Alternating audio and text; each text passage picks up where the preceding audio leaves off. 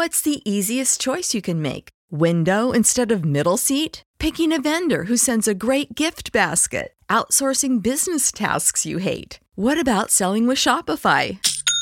Whether you're selling a little or a lot, Shopify helps you do your thing, however you cha-ching. Shopify is the global commerce platform that helps you sell at every stage of your business. From the launch your online shop stage to the first real-life store stage, all the way to the did we just hit a million orders stage. Shopify's there to help you grow. Whether you're selling scented soap or offering outdoor outfits, Shopify helps you sell. Wherever and whatever you're selling, Shopify's got you covered. Sign up for a $1 per month trial period at shopify.com/try. Go to shopify.com/try now to grow your business, no matter what stage you're in. Shopify.com/try. Everybody in your crew identifies as either Big Mac Burger, McNuggets, or McCrispy Sandwich. But you're the Filet-O-Fish Sandwich all day. That crispy fish, that savory tartar sauce, that melty cheese, that pillowy bun. Yeah, you get it. Every time. And if you love the Filet-O-Fish, right now you can catch two of the classics you love for just $6. Limited time only. Price and participation may vary. Cannot be combined with any other offer. Single item at regular price. Ba-da-ba-ba-ba.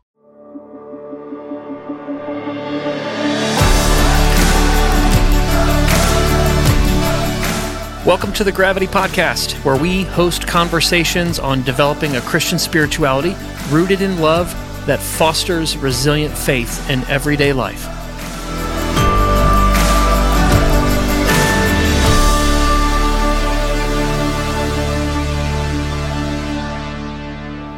Good day, listener. This is the slightly nasal and high-pitched tones of Matt Tebby.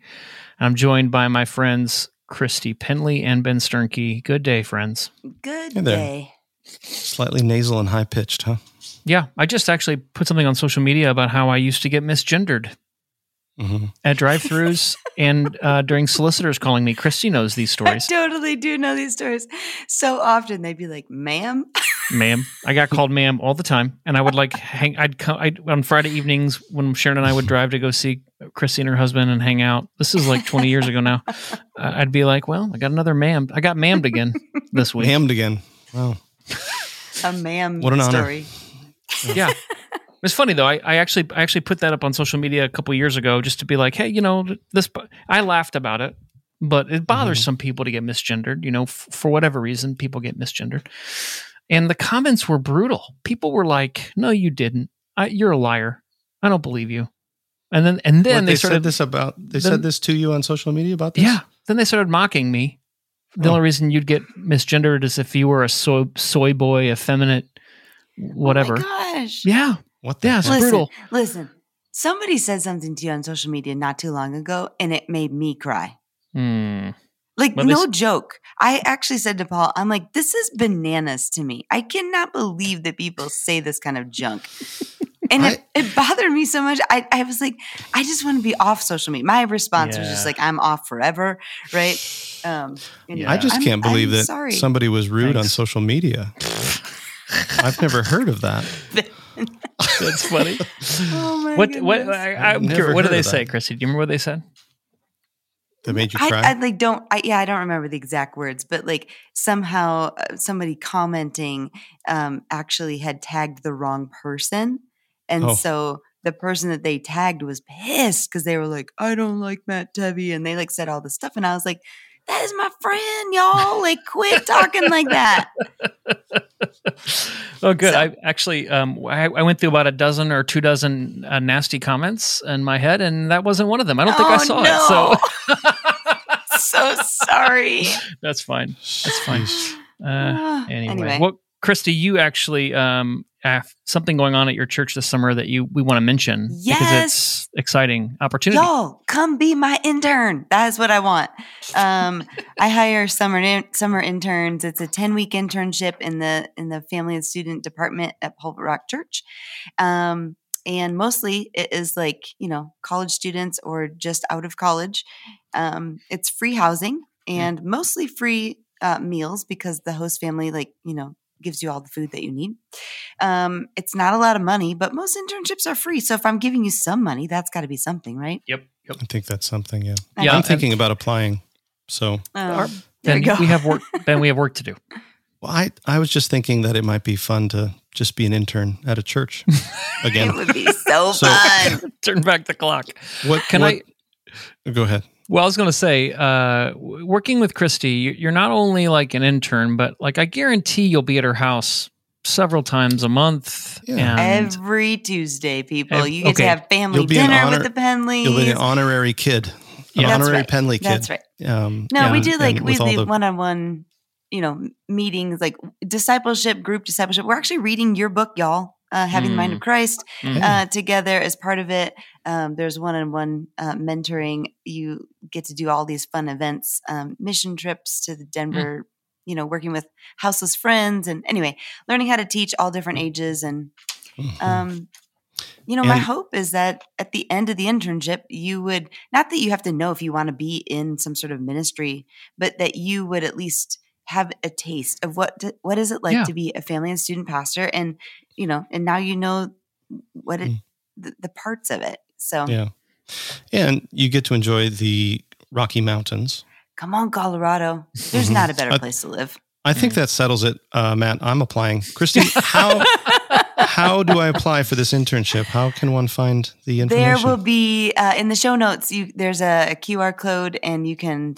I don't know. You can apply. There's a QR code. Yeah, did you put that in there? There's a link. Well, we can put we won't need a QR code, and we can just put the link.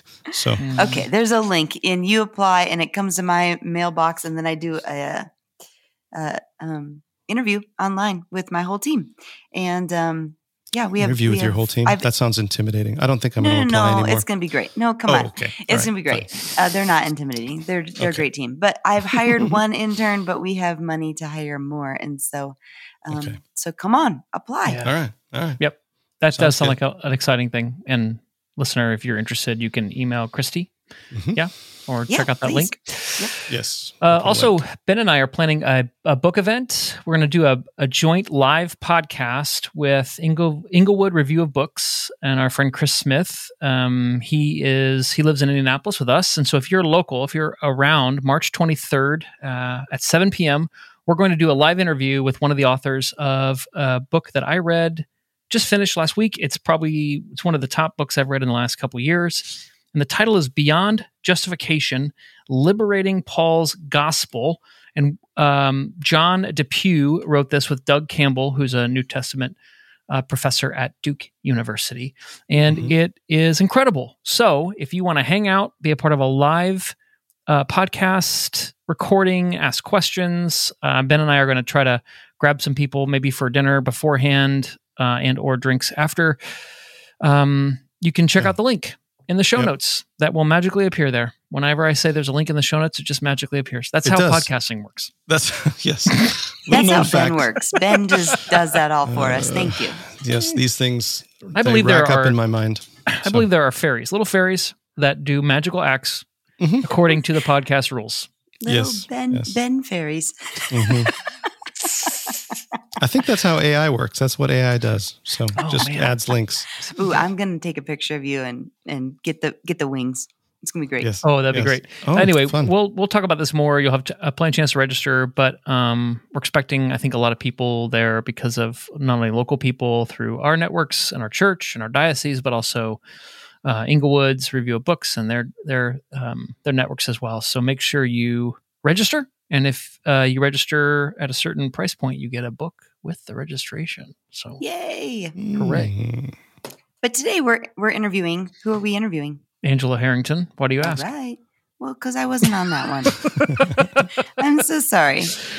No, Angela was great. We're talking about her book, Deconstructing Your Faith Without Losing Yourself. And Angela is actually a coach that sort of midwives or walks with people who are going through kind of faith deconstruction. She's written this wonderful book that really is just about being a loving presence for people to encounter God in the midst of what they are needing to get rid of or process or heal from. And I remember I really like her energy.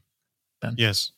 Sometimes the people can't match our energy and I think we I don't know, scare people a bit, but she gave us plenty of energy, and it was a really fascinating conversation. So, yeah, it really was. Should we get into it? I think so. Here we go.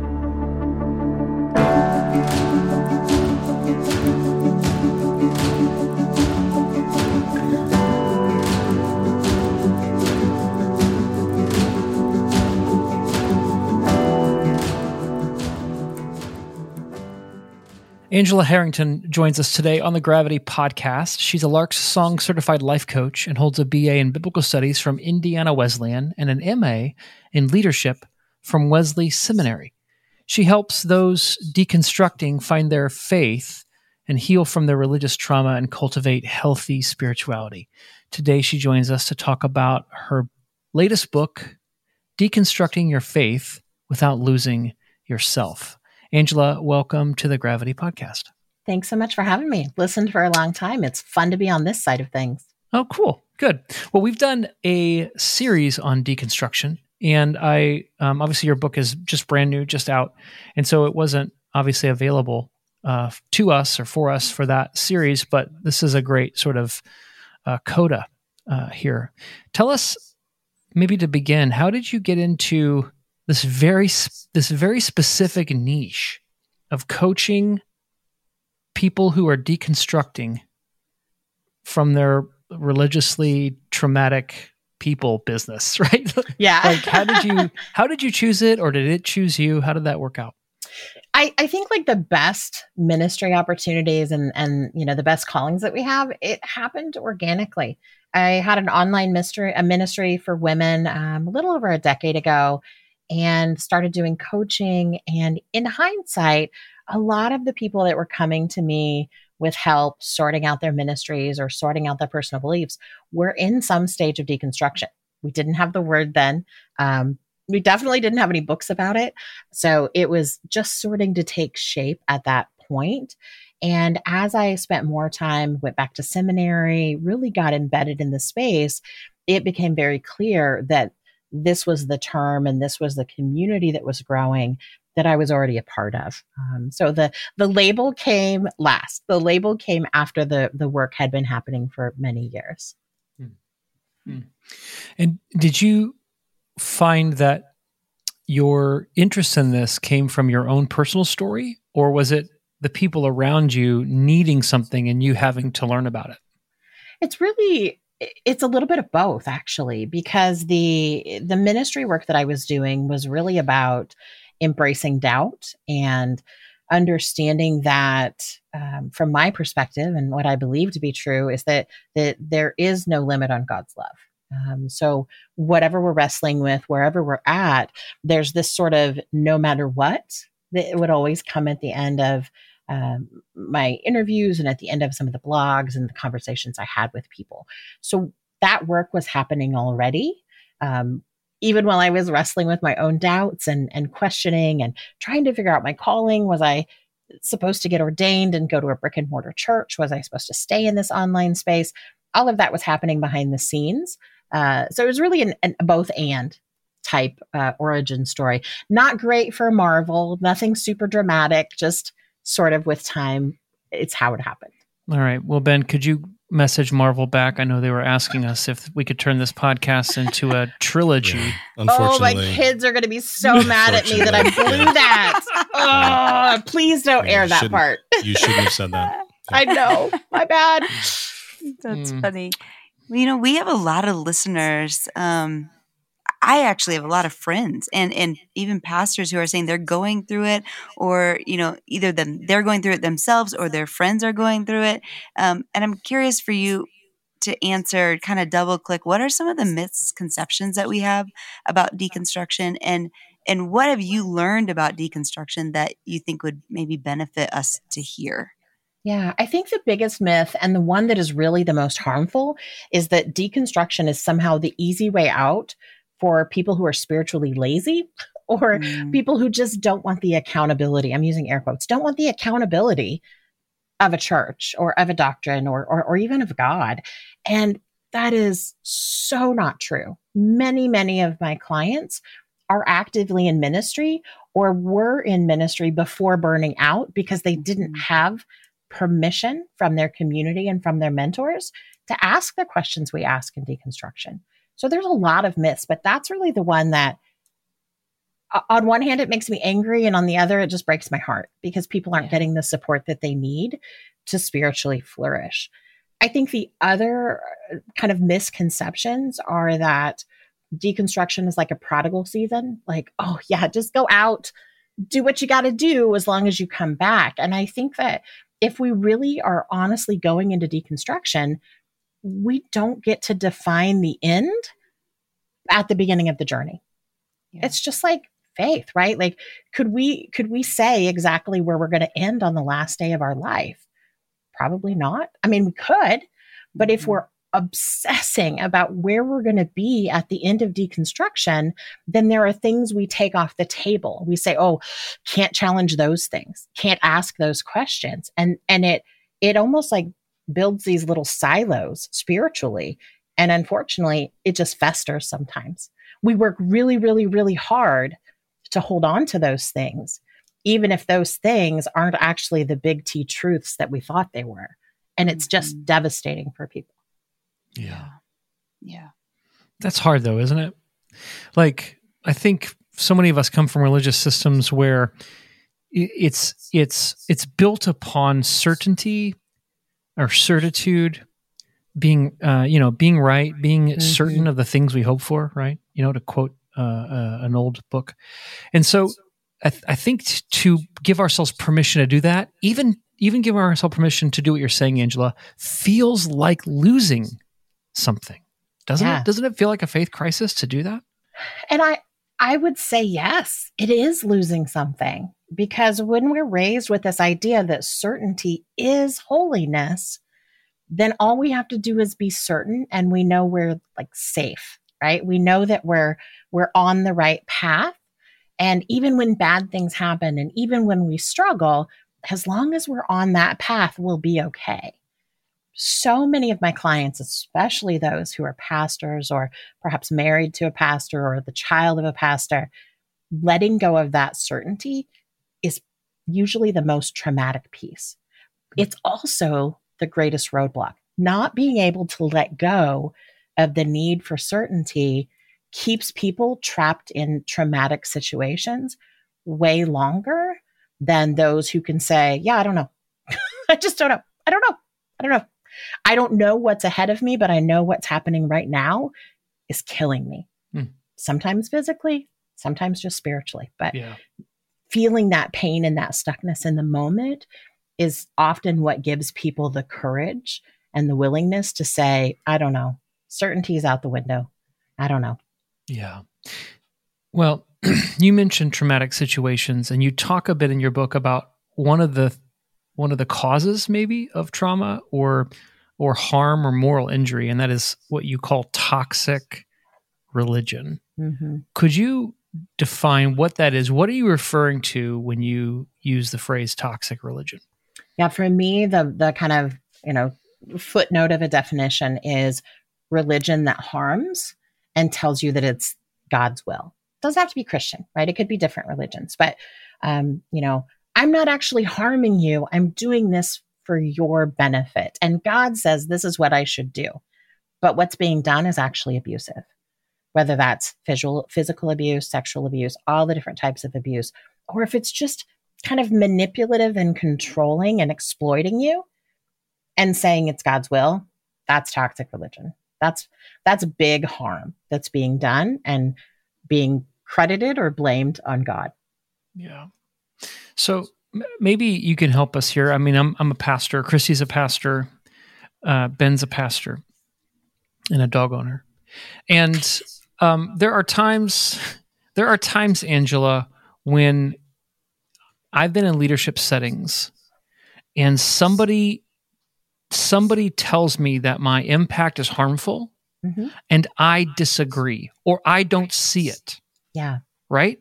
How those of us who lead things, who have authority, right? Even if it's a parent or as a caregiver to someone, how do we respond when somebody perceives or experiences us as harmful so that we don't compound the harm? I'm so glad you asked that, because the first thing that we need to be doing is not allowing our defensiveness to overwhelm that conversation and take control of the conversation because we're scared of being wrong. That's the biggest thing. And I know we're talking about leadership here, but I have to tell you, deconstruction has radically changed the way I parent, because I realized how harmful authoritarian leadership is. I realized that the hard way, right? So in this kind of situation, we're going to be challenged and we're going to be wrong, but we're also going to be challenged when we're not wrong. And what really, I think, defines a good leader is how we respond in that moment. Do we allow the person to explain their very real experience? And can we remain humble enough that we don't have to shut it down? Mm-hmm. Now, that doesn't mean that we're going to we're not going to revel in other people abusing us, right? There's still healthy boundaries here. But when someone's pointing something out to us, are we willing to accept what they're saying? Let them know that we don't see it, but we are going to invest the effort into getting some counsel and taking a beat and just saying, okay, what part of this is my responsibility and what isn't? Yeah. That's what it means to be a good leader. But that's really vulnerable, and that's really humble, and that's really involves a lot of uncertainty that we're kind of taught to shy away from in most environments. Yeah. We'll be right back. The Gravity Podcast is sponsored by the Gravity Formation Course, a 12-month cohort-based training in practical spiritual formation, where you'll learn to notice how God is already at work in your life so you can participate more fully in the life God shares with us. It's a discipleship process that goes beyond just gaining more knowledge and trying some new practices. In the Gravity Formation Course, we go below the surface of our lives so we can notice and name our deepest desires in God's presence and discern how God is at work in those desires to lead us toward holistic flourishing, more transformation, more life, more joy, more love. We've trained hundreds of people from all over the world in this formation framework, and it has helped many to have a sense of God at work in their lives and learn to be more at home in God's love. If you'd like to learn more, go to gravitycommons.com/formation.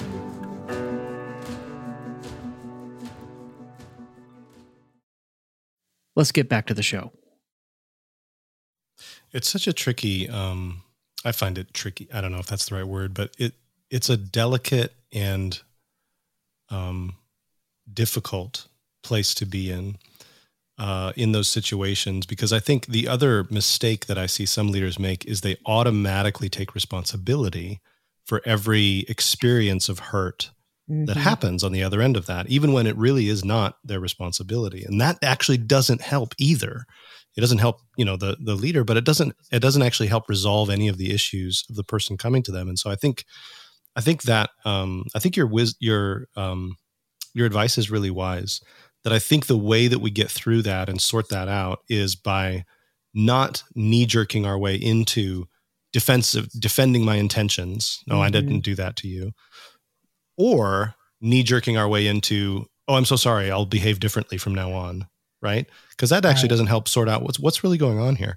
But I think that initial posture of humility is so important that you mentioned, where we just say, oh, I didn't expect somebody to respond to me this way. Let me think about that with this person. Tell me more about that, And so I've found it really helpful, I guess, just to be aware that I can apologize for the impact of my actions, even when my intentions were not to cause that impact. I can apologize for that without taking responsibility for everything that someone perceives me to have done. Does that make sense? Yeah. And anyway. I think it's really important that we do our own work as leaders, which I know, people who serve, pastors, teachers, nurses, all of us that are in these caregiving roles, we barely have time to eat lunch and take a nap, much less actually do the deep healing work that is required to be able to navigate these high need spaces. And so learning what my defense mechanisms are helps me catch them sooner. And takes time. It really takes a lot of time to develop that, but it puts things in your toolbox that you can grab a hold of when somebody's giving you honest feedback or when somebody's totally attacking you for no reason. It doesn't matter. Like your response is your responsibility, no matter what's coming at you.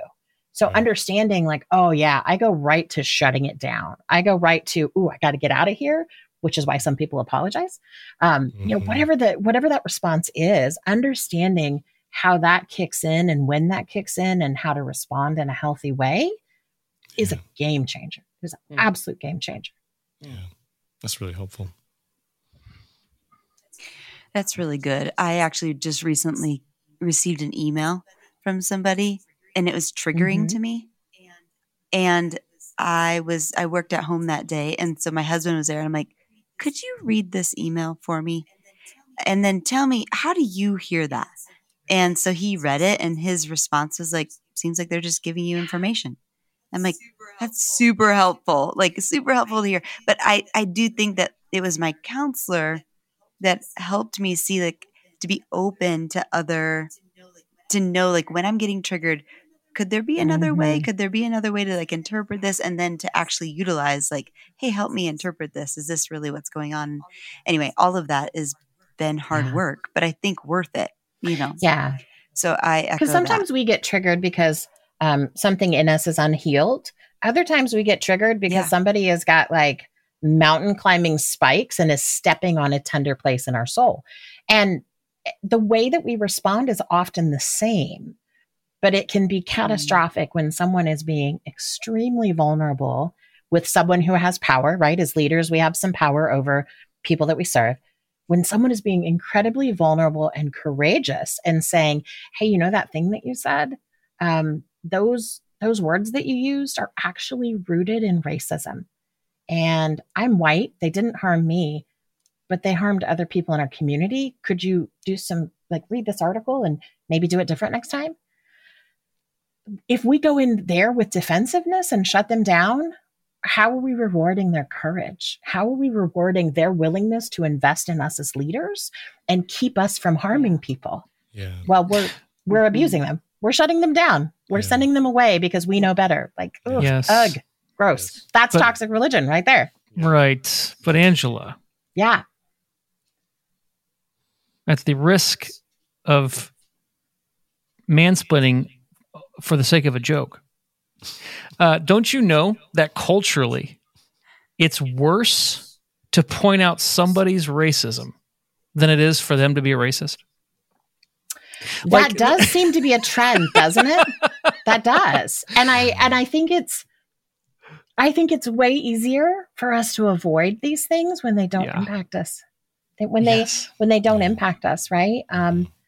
And maybe that impact us should be in air quotes, because if our neighbors are suffering, shouldn't that impact us? If we're not noticing their suffering, if we're not noticing the harm we're doing, isn't that hard-heartedness? Yeah. Right? Yeah.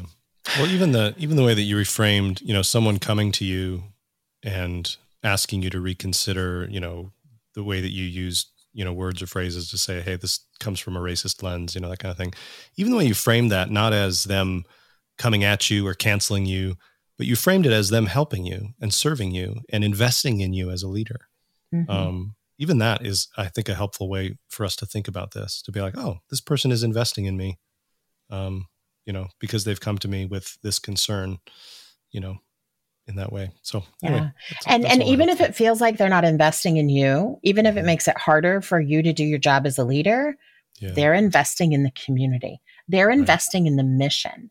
And sometimes when we agree to pursue a mission together, I'm going to have to offer you counsel you don't want, because we have agreed that mission is what we're both here to serve. That's good. Yeah. I wonder if, kind of getting back to the topic of deconstruction, you mentioned a couple things at the beginning of ways that maybe deconstruction is misconceived. But maybe you could let us know about some of the ways that you've seen Christians respond unhelpfully to deconstruction. What are some unhelpful ways to respond to that? Well, the defensiveness we just talked about is a big one. This is probably going to make some people mad, but apologetics is a battle strategy. It's a defensive strategy to defend what you believe and convince other people that this is the one true way. So when someone is doubting, when someone is uncertain, when someone is courageously saying, I don't actually know what I believe, and you come at them with a battle plan, it's horrible. You're pushing people away, and you're showing that you're actually not trustworthy enough to be in this conversation. So when I see the theology, when I see our beliefs and our personal experiences being weaponized to prove other people that they just don't have the right answer, and that's why they're deconstructing, it makes me mad.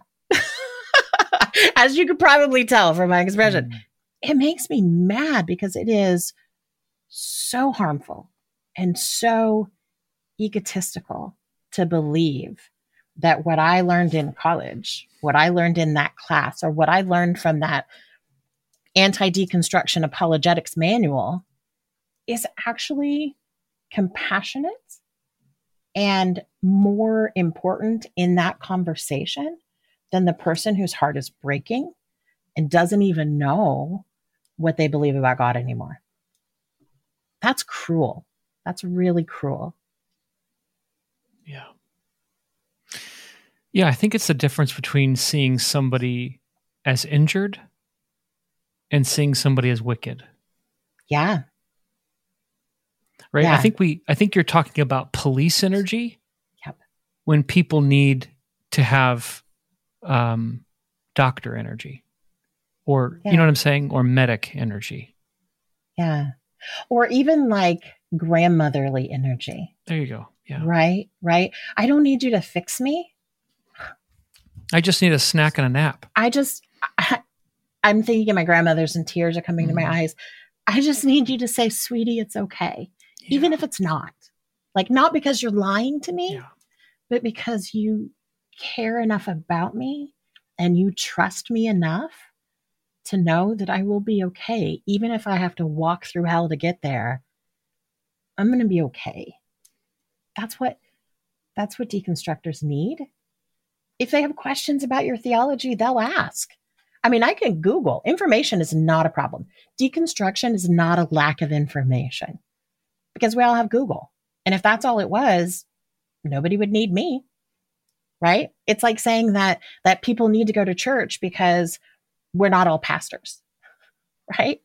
No, we go into these conversations. We go into these seasons of questioning and doubting because it's more than just the knowledge that's in our head. A lot of times we need the compassion. We just need someone to say, hey, you know what? It's actually okay that you don't know. We can still have this conversation, even if you and I completely disagree on things, because I care about you as a human being. I can listen.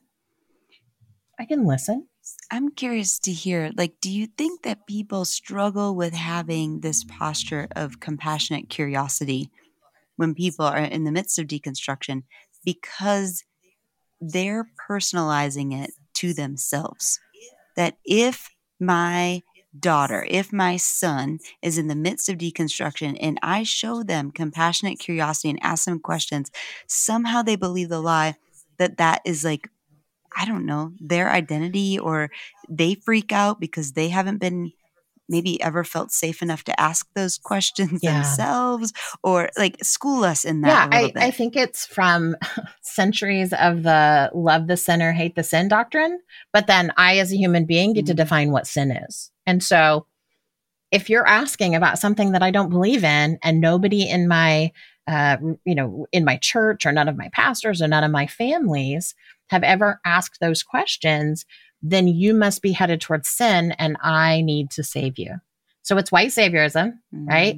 It's wrapped up in a heavily authoritarian church structure.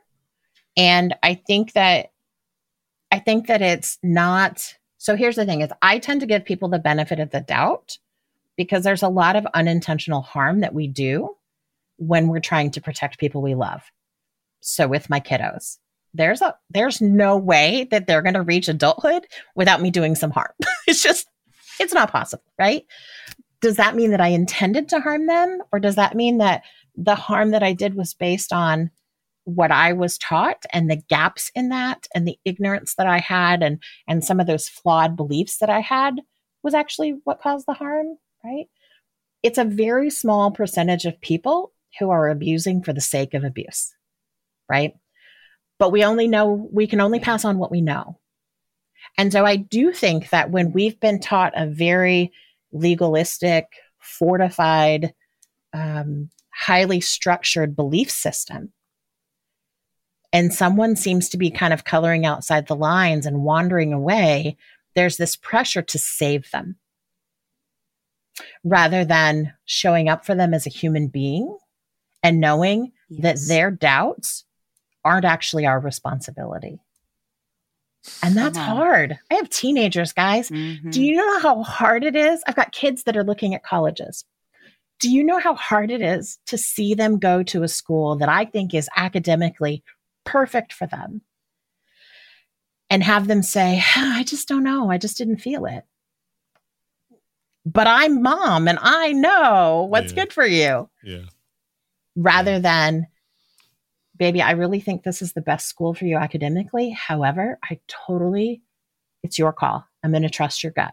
Unless I see something that is abusive or is, actually a threat to you, it's your call. I'm not going to pressure you to go to that place just because I thought they had the best degree, right? Yeah. Are we willing to do that with people when it comes to spirituality? Are we willing to set aside our own desire to be the mentor that keeps people safe and let them be unsafe if that's what they need? And again, I'm not talking about abuse. I'm not talking about, self-harm or life-threatening situations. I'm just talking about normal day-to-day spiritual life. Yeah. Maybe safety in that isn't as valuable as we were taught, just like certainty. Maybe that's not actually the goal. Yeah. Yeah. I think you've named why the process can feel so scary to people, right? Because if for me, my sense of spiritual safety, for example, is tied up in my certainty about these doctrines or this way of looking at God or this theology, then for me to accompany you on a journey of questioning those things is implicitly me affirming that journey in some way, right, and probably requires me to become a little less certain in my certainty, right? It requires me to become like, oh, well, like maybe safety is not to be found in certainty. Right. And then what does that mean for me? That's, I think, where it starts to get really scary for people, and what makes it very difficult to calibrate the kind of freedom and empathy that you're talking about there in that example with your daughter. Yeah. It makes it very difficult to calibrate that because it requires me to go on a journey myself. Yeah. Right. And dissonance is very triggering when we're taught that certainty is holiness. Right. But what happens is if we're walking through the world day to day and we're not feeling any sort of dissonance, we have completely disconnected. There is no way in this election year that you can walk around on a day-to-day basis and not experience dissonance. Because as we get closer and closer to the election, the conversations are going to be more heightened because there's more at stake. Doesn't matter what political side you're on. Like, that's just where we're living right now.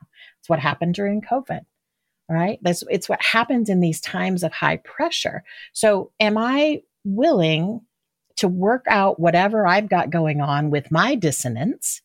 Or am I confident that my dissonance is your fault and we need to fix it? Right? Am I willing to do my own work, or am I just the victim of your bad choices, even though they don't actually have any impact on me? They're hard questions. There's no There's no simple, straight path through these questions other than doing our own work with people who will call us out on what we're getting wrong. Yeah. Yeah, as you're talking, Angela, I'm thinking about the people in my life who I know who've gone through some sort of faith crisis. And at some points in my life, I took it personally, like as a personal failure. Like I was taking too much responsibility for who they were. At some points in my life, it felt like it made what I believed less certain. Like, oh, if they don't believe it, then maybe I'm wrong too. There's all kinds of ways that I think I have internalized other people's journeys. But you talk in this book, in the second section, you kind of move towards ways that we journey through what you use the metaphor of wilderness to describe this time. And you talk about something called embodied curiosity as one of the ways we walk through the wilderness. Can you say more about what that is? Yeah, absolutely. And words are so important. And so one of the things that I work really hard to do with my clients is make sure that we're finding words that fit their unique situation. And one of the trends that I've seen over and over, one of the things that was true about my story is that I was trying to solve things from the ears up, right? I'm really smart. And if I just get enough knowledge, if I just go rack up enough student loans, I'll have these things figured out. I'll have that certainty that I'm chasing. But in the process, I really disconnected from everything below the ears. And I know a lot of people are like, oh, embodiment's just a buzzword. But here's the thing is, if we believe that we were created by someone who literally breathes life into us and is present in every cell of our body, how can we have an intimate relationship with that creator if we're disconnected from 90% of our body, right? This is especially challenging for people who have complex relationships with our body, people who have disabilities, people who have experienced physical trauma, whether that's medical trauma or assault. Like there's just this whole bunch of us walking around from the ears up and not knowing how to actually get into our bodies and treat our bodies like human beings rather than some sort of meat suit. I have a friend who calls it our meat suit, right? It's not just our meat suit, right? It's not just this thing that carries our brain around. There's a soul. There's an intuition. There are ways that the rest of our body carries memory. There are things that our body will pick up on well before our brain will pick up on. And if we're going to be curious and we're going to explore the world without 90% of our body, it's going to be really hard. It's going to be really, in most cases, it's going to be really unfulfilling because we've got this internal dissonance. So learning how to connect with your body, learning how to get therapy, learning how to do the things that are going to help you release the trauma and the heal the tender spaces in your body, it makes us better learners. It allows us to be curious with open hands, and it keeps those defenses from getting triggered so easily, like we talked about a little bit earlier. It really is whole body healing rather than just, I'm really smart, so I'm going to read some stuff and then I'll figure this out. And now, a word from a sponsor. What's the easiest choice you can make? Window instead of middle seat? Picking a vendor who sends a great gift basket? Outsourcing business tasks you hate? What about selling with Shopify? Whether you're selling a little or a lot, Shopify helps you do your thing, however you cha-ching. Shopify is the global commerce platform that helps you sell at every stage of your business. From the launch your online shop stage to the first real-life store stage, all the way to the did we just hit 1 million orders stage. Shopify's there to help you grow. Whether you're selling scented soap or offering outdoor outfits, Shopify helps you sell. Wherever and whatever you're selling, Shopify's got you covered. Sign up for a $1 per month trial period at shopify.com/try. Go to shopify.com/try now to grow your business, no matter what stage you're in. Shopify.com/try. Everybody in your crew identifies as either Big Mac Burger, McNuggets, or McCrispy Sandwich. But you're the Filet-O-Fish Sandwich all day. That crispy fish, that savory tartar sauce, that melty cheese, that pillowy bun. Yeah, you get it. every time. And if you love the Filet-O-Fish, right now you can catch 2 of the classics you love for just $6. Limited time only. Price and participation may vary. Cannot be combined with any other offer. Single item at regular price. Ba-da-ba-ba-ba. All right, let's get back into our conversation. Can I ask, just to connect to something earlier? You've sort of exhorted us several times, Angela, about doing our own work. Yeah. Is this what you're describing? Is this what you're talking about? Like, not only do we have to do our work with people who have authority and a modicum of responsibility for others, but also that's one of the ways through deconstruction is to continue or begin to do that work? Yeah, I think that there's this, I don't know. We're really setting people up for failure when we say you can be a leader and not do your own work, right? You can come through trauma and help other people come through trauma without going to therapy, right? Yeah. Like it's like saying, I'm going to be a chef and I'm going to cook for you and you're going to experience these wonderful meals, but I'm never going to eat. It's ridiculous, right? But it's the same type of thing. So do we have mentors who are willing to challenge us when we're being jerks? Do we have loved ones? Christy, like you were saying, do we have loved ones that'll read something and be like, yeah, this seems healthy to me. If it's landing, maybe it's something internally you need to work on, right? Do we have people surrounding us who are willing to say, you're really overextended and you're starting to get cranky. You need to take some time off. I don't care if it's in your budget. You need to walk away and take a beat because you're burning out and you're hurting people. Do we have, there's information, but do we have actual humans that are surrounding us and allowing us to be messy humans without saying, oh, you're broken. Here's how I'm going to fix you. That's good. That actually makes me think there's a section in your book about attachment and mothering, right? And I think that relates to kind of what we're talking about, but it relates to deconstruction. Can you just kind of double click on that for us? So first, it's really important to know when I'm talking about mothering in the book or any conversations we're having, that I'm not talking about this fundamentalist, mom sort of thing. What I'm talking about is sort of this archetypal version of mother. And I mean, God as mother, right? Like this idea that there is this ability to nurture ourselves and to care for tender spaces, to care.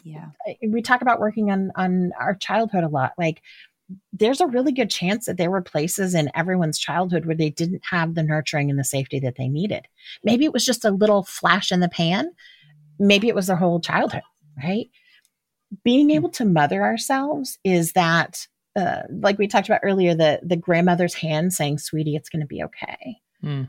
It's saying, okay, when I was X years old, a parent left, and I didn't get that nurturing from them, and times were really hard. So what did I need then? And how can I create that now?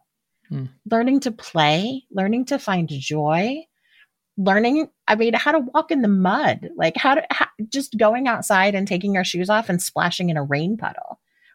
If our younger versions were not able to do that, then we missed out on something that is so pure and so joy-filled that there's the little piece of us that's longing for that. So mothering is that tender, compassionate care without insisting that we are always performing or producing. That's another thing in deconstruction. We have to unplug from this idea that every day when I wake up, I'm going to be a little further along in deconstruction. And I'm going to be a little closer to certainty. And that's exhausting. That's capitalism. That's not what faith is, right? Like, unplug. Nobody's grading you on this. There is no end of the day project. You don't have to report out. Like, just being present and learning how to love ourselves is something that's really challenging for most of us, and probably will always be challenging on some level. Right. I mean, and your sort of side comment there about capitalism, I think is actually really poignant for this reason. Is like so many of us I mean, all of us are formed within this system where that is the measure of our worth, is your productivity, your ability to, contribute something tangible to the bottom line. All of that goes into, it's all overlapping, all of this stuff. And so, and it overlaps with a lot of what we talk about on this podcast too. So I think your comments about this are really helpful. Thank you. In that regard. Maybe as we start to look towards bringing this to a close, we could pull a few threads together. I'm wondering, I think it probably, some of this stuff about attachment and mothering and kind of learning to give ourselves what we didn't get perhaps when we were younger.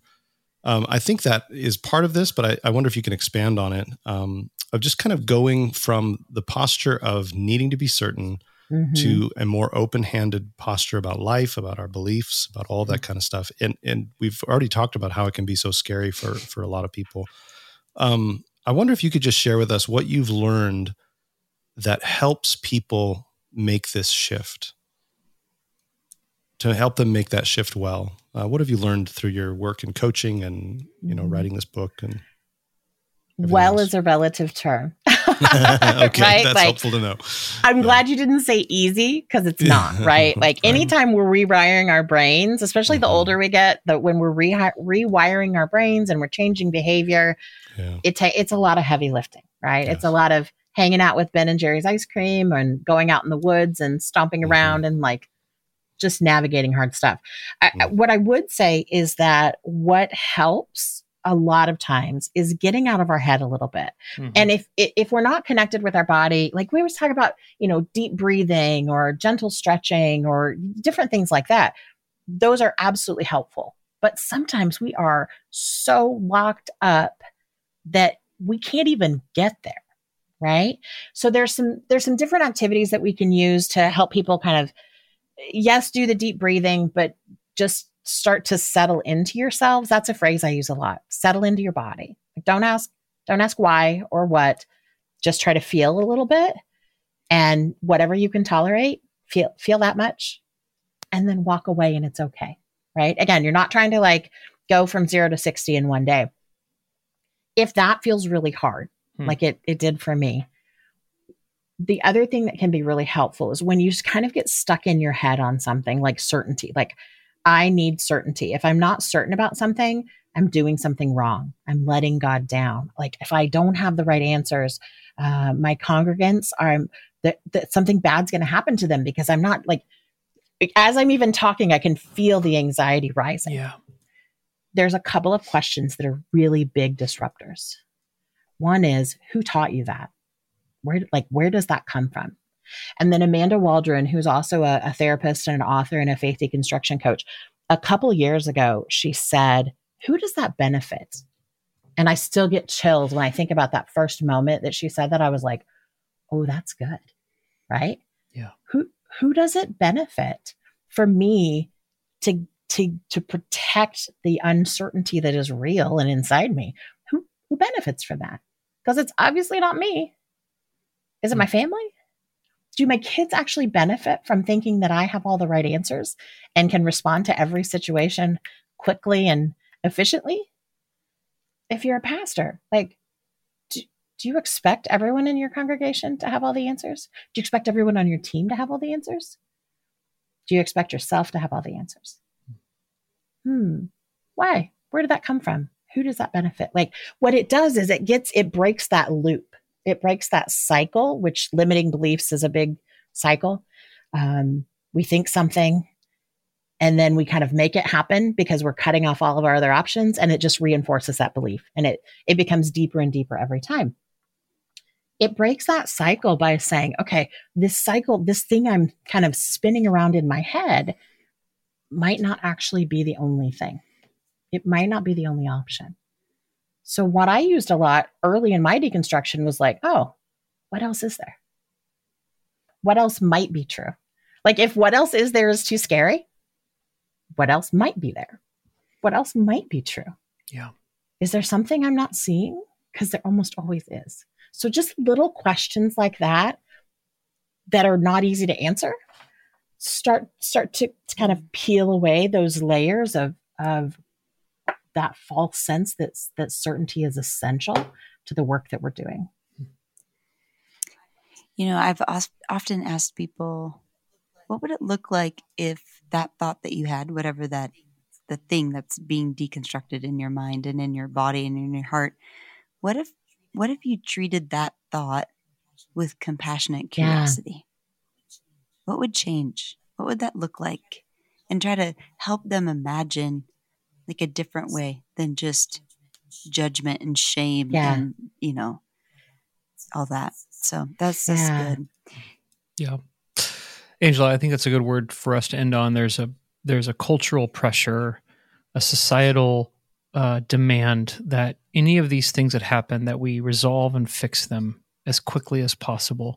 Mm-hmm. And what your book invites us into, and what you've actually proclaimed to us today here on this podcast, is that just may be capitalism. Yeah. Just chill out, people, and allow the work, the process. You can't microwave this. Exactly. Right. And so let something good be birthed in you, and it may take 9 months or more. Yeah. And if it's more, it's not because you're doing something wrong. Right. It's because we're human beings, and that's just how it is. Yeah. Yes. Yeah. Well, in a world where we lose our biscuit waiting more than 10 seconds for a Whopper, this is a hard saying, but it's needed very much. Angela, thank you for this book. It's again called Deconstructing Your Faith Without Losing Yourself. If people are interested in connecting with you or interacting with you or reading stuff you've done, where could they find you online? Yeah, the easiest way to find me is on my website, angelajherrington.com, and it's HERRINGTON. There's information about the book there. There's lots of blog posts. If you're not at a place where you can order the book or you can hire a coach and you're just like, I just need to, in silence in the middle of the night, I need to snoop around a little bit, there's lots of articles on there that'll be helpful. And then I also have a free Facebook community. If you want to come in and ask questions or just listen. The thing I love about that, especially for people in leadership positions, is we have the ability for you to ask anonymous questions. So it takes that risk of losing your job, and it takes some of those things off the table. But it also gives you a space to see that you're not alone in this, and you're going to be okay.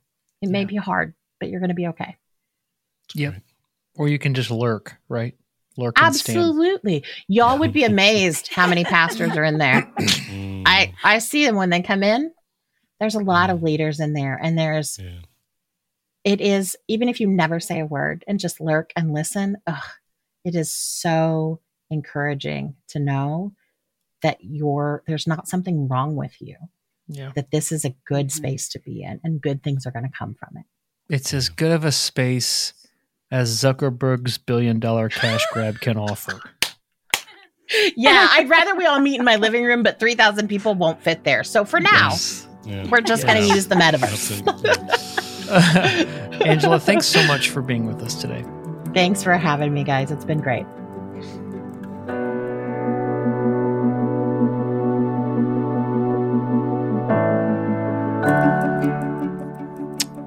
When Angela was talking about needing a grandma, I thought of when my parents got divorced when I was 6.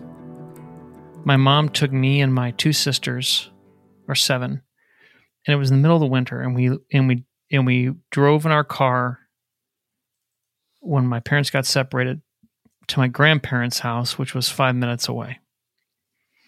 And I remember that my grandma would get out her hair dryer and pull back the covers in my bed and blow the hot air dryer on my sheets to warm them up so that when I got into bed, it was warm.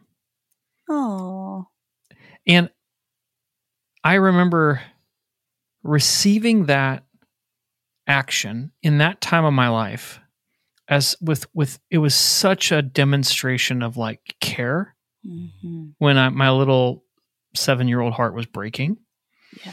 And when she said that, people who are going through deconstruction need a grandma, I thought, how different would it be if when we saw people struggling with their faith, we were there with a hairdryer and cold sheets, instead of showing up with a search warrant. Yeah. And a billy club. It's a really good visual, Matt. Well, that's what I thought of immediately. And my grandma is she has congestive heart failure. She's 94. She's dying. And she's living with my aunt. So she's dying with family. She's probably going to pass in the next several weeks. Wow. And I just wonder how different would it be if someone met you with grandma energy in the midst of your faith crisis? Yeah. And I just want to wish that over all of us. I want to invoke that for us. Like that kind of energy, grandmas have seen everything. They've had kids go through what you're going through. Now you're going through it again. They understand, they have perspective. Yeah. They understand that it both feels like the end of the world and it's not, but they don't belittle you or demean you for feeling like it's the end of the world. So they're able to connect with you, but also you're able to trade off of their courage. Yeah. And I just pray that over our listeners. Yeah. I pray that if you are in a place of authority and power, that you too can someday grow up to be a grandma with me and Ben and Christy. And also, if you are a person who feels like you could use a deconstruction coach, that you would find someone who will be as tender and as present to you as what Angela was describing. Yeah. Yeah. Yeah. That's what I was thinking of. Well, maybe we just end with the benediction then. Yeah. And no dad joke. And just. I think Christy she's bracketing out the dad joke, Matt. I'm bracketing it out, Matt. You have to listen to her. And Ben, maybe just give us a benediction. All right. I will give a benediction. Listener, may God's love be tangibly present to you in this moment and in moments of faith crisis, as tangibly present as recently warmed sheets. Yeah. A comforting covering of grace. And may God's voice sound to you like a grandmother's knowing and gentle voice telling you that everything is going to be okay. Amen. Amen. What do you get when you rub two oranges together? Pulp friction. See you, listener. Oh my gosh. Christy's not going to do these podcasts anymore. Delete that part. Delete it. We definitely could. Oh man. Well, there you have it, listener. All right. Peace.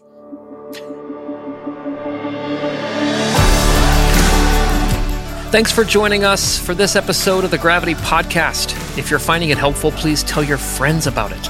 Word of mouth is the best advertising. Ratings and reviews online also help others find the podcast. And don't forget to subscribe so you don't miss an episode. To join discussions about the podcast and lots more, join us in the Gravity community. It's free to join, and you can connect with other listeners to the podcast to talk about faith, spirituality, and whatever else comes up. Also, Ben and I hang out there a lot. To join, go to gravitycommons.com/community. The Gravity Podcast is produced by Ben Sternke and Matt Tebbe. Aaron Sternke edits and mixes the podcast. You can check out his mixing, engineering, and production work at aaronsternke.com. And we'd love to hear from you. To record a question or comment for us, go to gravitycommons.com/message and click the Start Recording button. You can also email us at podcast@gravitycommons.com. Catch you next time.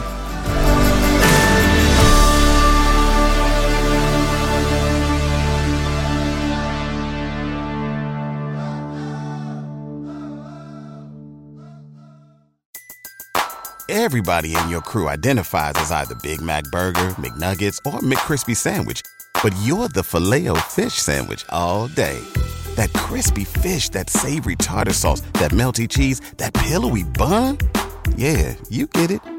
Every time. And if you love the Filet-O-Fish, right now you can catch 2 of the classics you love for just $6. Limited time only. Price and participation may vary. Cannot be combined with any other offer. Single item at regular price. Ba-da-ba-ba-ba.